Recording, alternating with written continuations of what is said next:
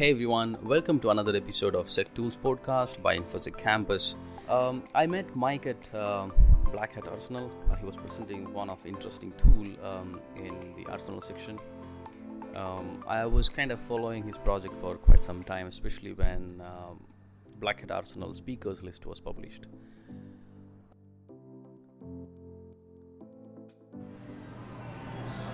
Okay, excellent. So without any further delay, thanks, Mike, for joining the podcast. Oh, yeah. So,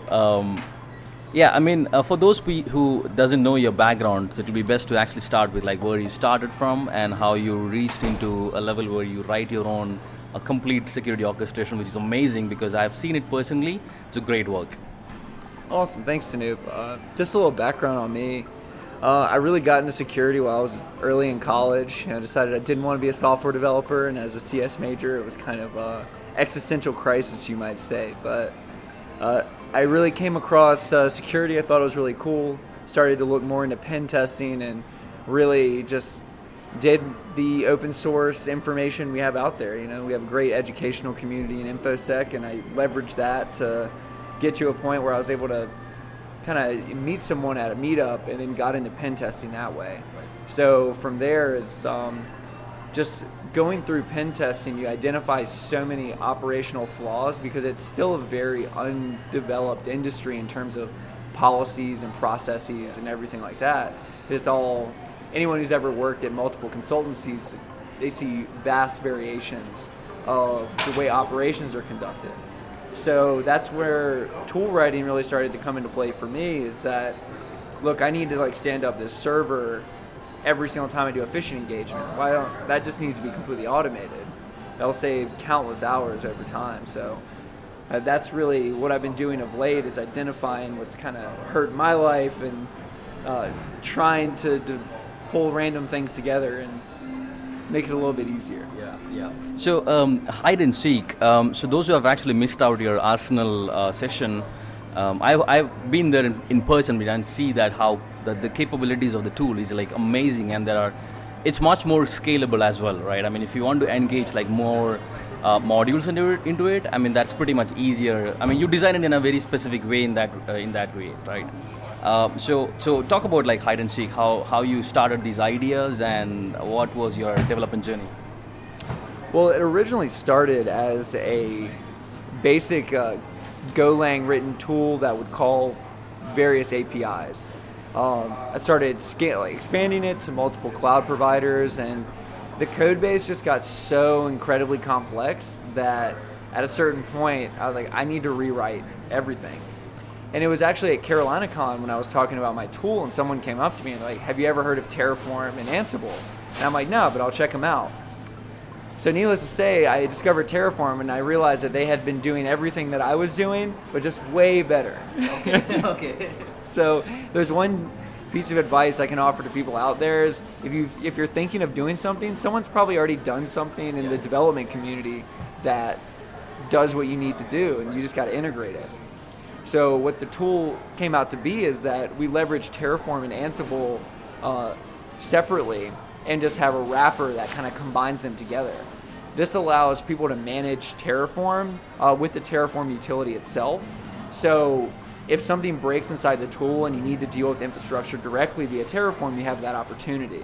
And with Ansible, it allows us to have a modular approach to tasks like configurations, deploying tools, executing commands, getting files. It allows users to create their own Ansible roles, plug them into the directory, add a command line argument, and then make a pull request, and they can have a new functionality in our program. Right. So this is, it's kind of I see it as a complete pen test orchestration, right? I mean, especially on a larger engagement where you want to have your attacks source distributed, right? This makes it more easy to have maybe multiple cloud service providers and then have my commands run from different cloud service providers in a possibly a most easiest fashion, right? So was that because you engage with these kind of engagement more often, and then you find that the existing tools lack something, and then you contribute better orchestration? Absolutely. So there are tools out there that are really good, such as Tom Steele's Cloud Proxy and I know that I think a consultant over at Black Hills developed Proxy Cannon, both really good tools, but I realized that I was on a comprehensive evasive engagement. And for those of y'all that aren't familiar with that terminology, it's where I'm doing a comprehensive approach to a pen test, but I got to be evasive and avoid detection. So I got a port scan, I got to do all that stuff, and it was really complicated to leverage those tools to do that, simply because running like Nmap through a SOX proxy takes forever. Yes. So what I was able to do is spin up 50 AWS and DigitalOcean instances spread across all the regions, and then assign that job using various kind of, what do they call it?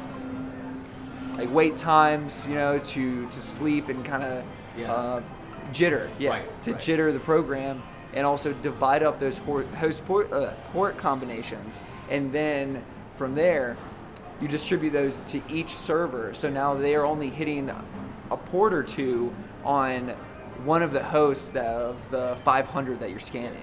So now it looks like, to the defenders, it just looks like internet traffic. Someone could be scraping them or any type of request happening. So it's very interesting to get into that space of thinking more of how can an attacker evade their existing controls? Yes. And are the defenders prepared to identify attacks that are done in this manner? Because let's be honest with ourselves, that's how a real attacker is going to approach your organization. It's not going to be like, okay, I'm going to run my 65,000 port scan and run it over an hour, and then every IDS and IPS in the world will light up. But an attacker that is well-resourced, well-versed in tactics and techniques, they're going to take their time, and they're going to distribute their source of attack, burn infrastructure occasionally in order to keep the blue team guessing. So it's really evolved around that mentality of, as pen testers, we need to take it to that next level and integrate more evasion into our techniques. So I remember you were also discussing in the Arsenal sessions about you fiddle with the user agents to have like one sort of evasion techniques. Yeah. And can you explain about all evasion techniques, or possibly what evasion techniques are used in the hide and seek tools? Absolutely. So in our Google domain fronting, for those of y'all that don't know, Google domain fronting was possible through App Engine. And I had kind of developed some work around that, and then Google burned that technique by moving the infrastructure of App Engine probably out to a different logical network. So now you couldn't leverage the front-end load balancers to route your request to Google App Engine, which is essentially what domain fronting is exploiting, right? Those front-end, that front-end architecture that will get routed to different parts of the infrastructure with your host header. So what we're able to do in our Google domain fronting is we establish our TLS handshake with inbox.google.com. Once it hits the infrastructure, it gets routed to our Google Cloud function. And our Google Cloud function has checks inside of it. So I can restrict it by IP or subnet. I can restrict it by a static header that I put in all my C2 requests. And also I can, my favorite one is a user agent, because you can trigger on a user agent that is a normal user agent string, right? And you put in extra space so that if anyone is able to analyze that traffic, when they hit that endpoint in an investigation, if they don't use that correct user agent, it will redirect them back to that front-end domain. So it adds a little bit of increased level of effort on the team of the defenders to discover this stuff. Yeah, that's a cool stuff. I was surprised to see that happening on tools, because a lot of tools actually uses user agent modifications, but to take into a next level and making like slight modifications and then make that in favor of what you need to do in a pen test engagement, so that's absolutely great stuff. So you had a developing background in the past. Did that help you in building this project, or you just picked up Golang as it is? It was really when I came into Optiv that I met a bunch of people writing Go, and I discovered that it was a really great language in the fact that you can compile cross-platform executables. It has a pretty robust library. So that's really how I got into building tools in Go, because I wasn't building many tools before I really got into Go. So for me, this is actually a fairly recent thing that I've picked up, and it's really been great for learning and exploring how things work in the technology world. Sorry, but it's one of those things. As for advice for pen testers, I highly recommend you begin automating, you begin writing your own tools, develop as much as possible, because all of the people that I look up to are all great developers, and I think there's a strong correlation between being a great pen tester and understanding how code works.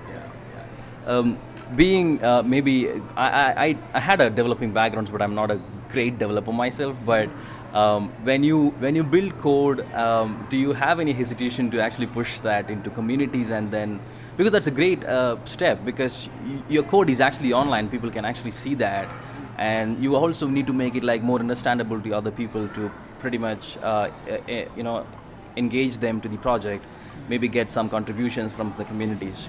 Did any concerns during the development, especially when you're considering that this tool may go into an open source project?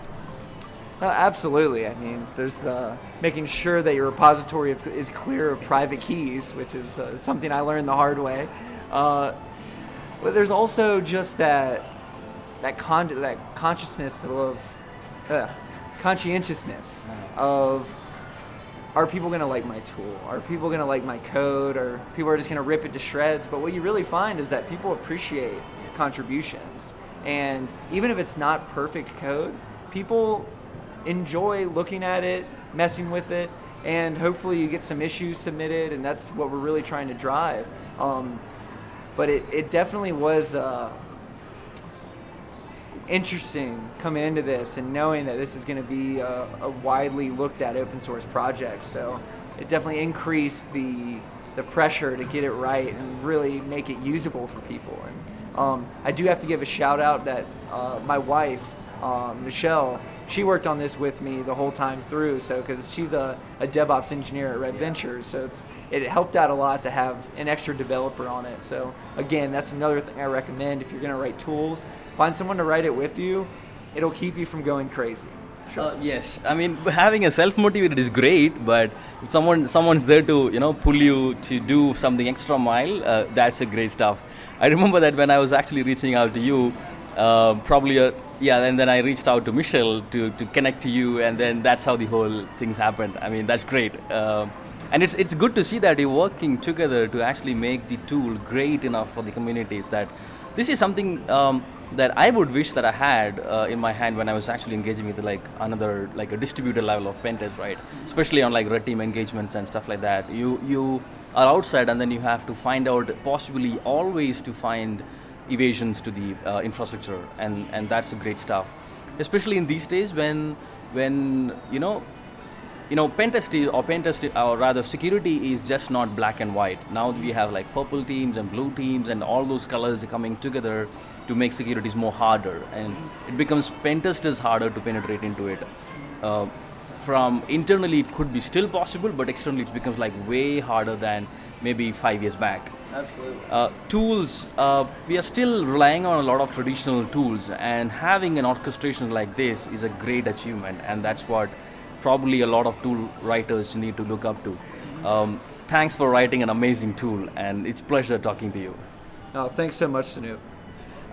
Before we wind up, do you have any advice or comments to the communities, especially for people who are looking up to writing tools, or some people actually write tools but they're not good enough to actually communicate to the world and say that, hey, there is a tools there. And sometimes I ended up in a GitHub repository and it's like amazing project, but it's never spoken anywhere.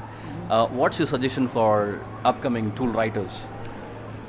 I was just talking about this with my wife, actually, because the development world is full of open source, amazing products that are used in enterprise-wide deployments. Ansible, Terraform, those are used in multi-billion-dollar productions of DevOps operations. And in security, we have such a lack of open source good tools, because if you walk around the vendor booth here at Black Hat, there's so much stuff that's pretty trivial, but they're still charging an arm and a leg for it. So what I can recommend is push your code up there, develop anything, put whatever, like small Python script, put it on your GitHub. I can't tell you how many times I've solved a problem because I looked at someone's GitHub project and how they solved that problem. And even if their code wasn't very usable, the fact that that code was there and they shared that information with me allowed me to create something much greater than I would have otherwise, because they assisted in that process and contributed to the community. So contribute, and we'll make everything more secure because our tools will be better. Right. Excellent. Thanks for joining the podcast. Pleasure meeting you. It was great meeting you, Snoop.